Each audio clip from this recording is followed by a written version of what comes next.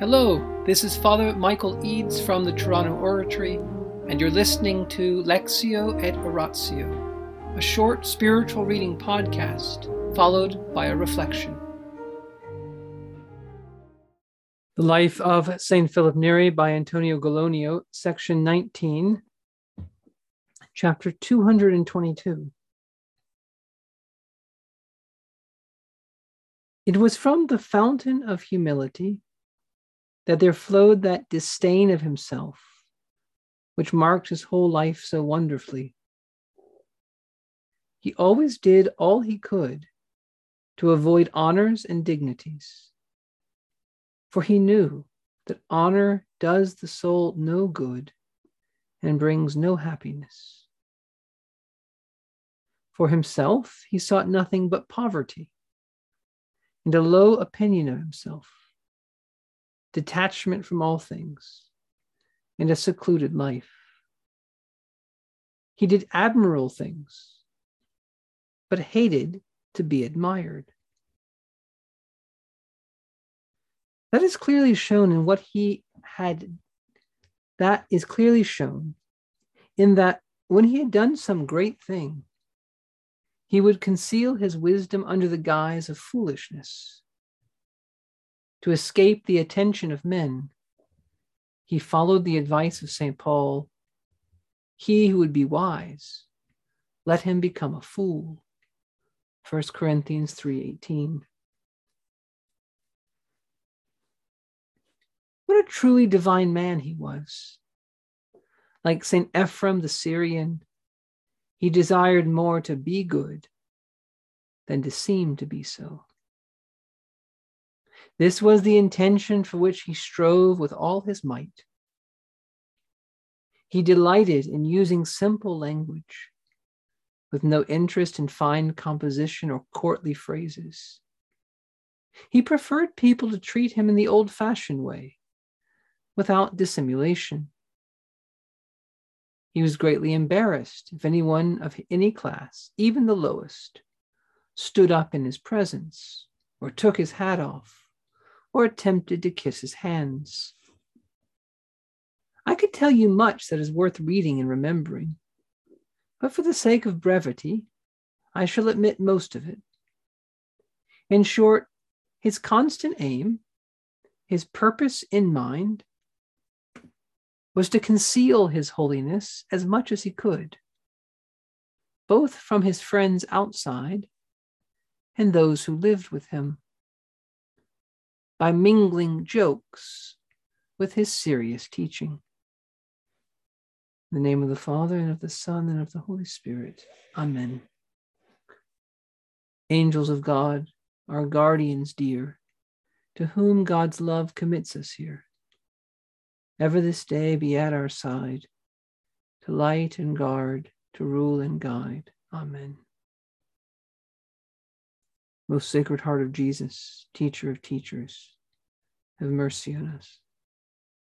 Saint Philip Neri, Apostle of Rome, Counselor of Popes, Vessel of the Holy Ghost, pray for us. In the name of the Father, and of the Son, and of the Holy Spirit. Amen. Tonight's reading really gives us one of the keys to unlocking the mystery of St. Philip. Gallonio penetrates in a way into some of Philip's motivation, helping us understand what St. Philip was thinking. He speaks about his intention, what was in his mind. And what was in St. Philip's mind? He wanted to be good and not just seem so. And why did he want to be good? Because he knew that that's what Christ wanted for him. He knew what Christ had said, be perfect as your heavenly Father is perfect. And as St. Philip used to say, no one should ever rest content with any amount of perfection he's reached, because our Lord has put before us the model of perfection, when he said, "Be perfect as your heavenly Father is perfect."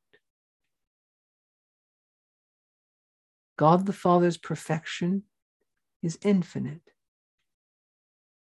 God the Father loves God the Son.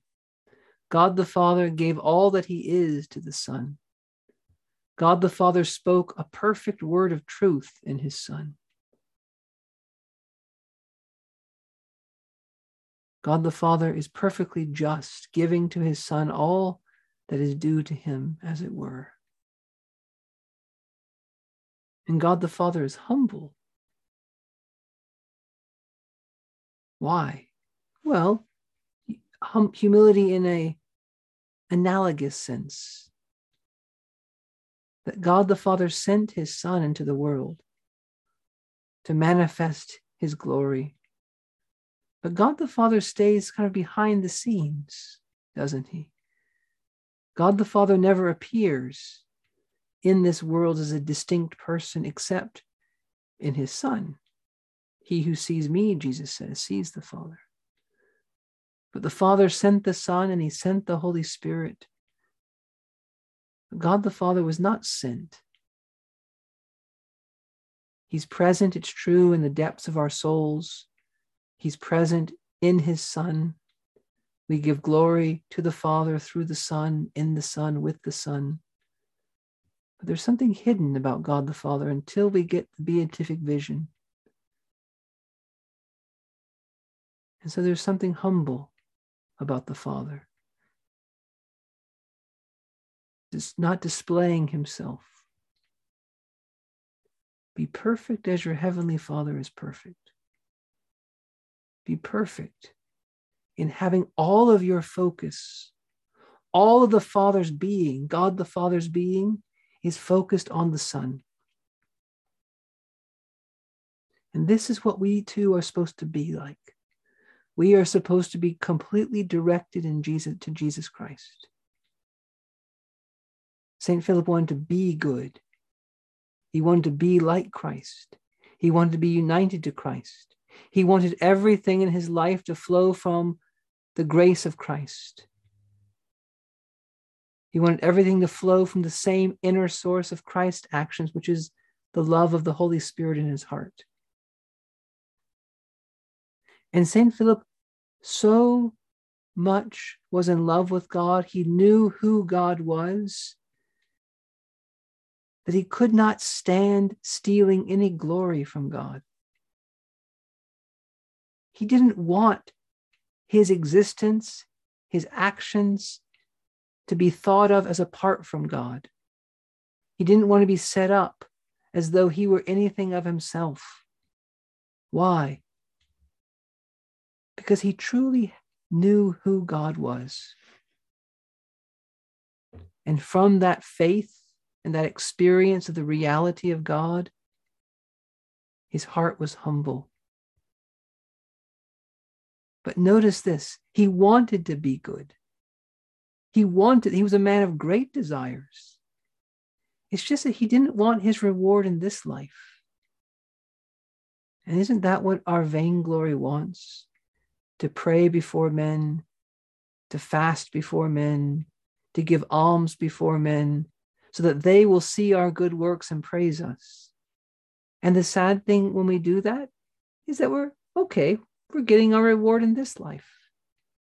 St. Philip didn't go for that. He really wasn't interested in that. He saw through all that because of how much he was close to God. So if we want to be humble, the main goal is to have faith. Yes, humility is the foundation of the spiritual life because it attacks pride, which is what ruins our spiritual life, that self-sufficiency, that wanting to be great on our own power. So humility undermines the great enemy of the spiritual life. But even humility has a foundation. The foundation is faith. Faith in God the Father, God the Son, and God the Holy Spirit. And the more we believe, the more we come to know by the gifts of understanding and knowledge the greatness of God and the dependency of everything on God, the more our faith will grow even stronger through those gifts of understanding and knowledge. And the more we have the fear of the Lord, the more we truly reverence God, not just know who he is, but reverence him, subject ourselves to him, the more it won't interest us to glory in our own gifts, to glory in our own greatness. Come, Holy Spirit, for no one can say that Jesus is Lord except by the Holy Spirit, by you, Holy Spirit. And no one can say, Abba, Father, except in the Holy Spirit. God the Son has sent the Holy Spirit into our hearts, crying, Abba, Father.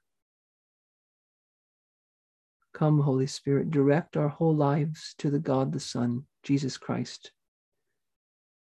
And Lord Jesus, show us the Father. Give us a glimpse of your heavenly Father and his greatness, so that like St. Philip, we might do really admirable things in this world, but not seek our reward in this world. In the name of the Father, and the Son, and the Holy Spirit, amen.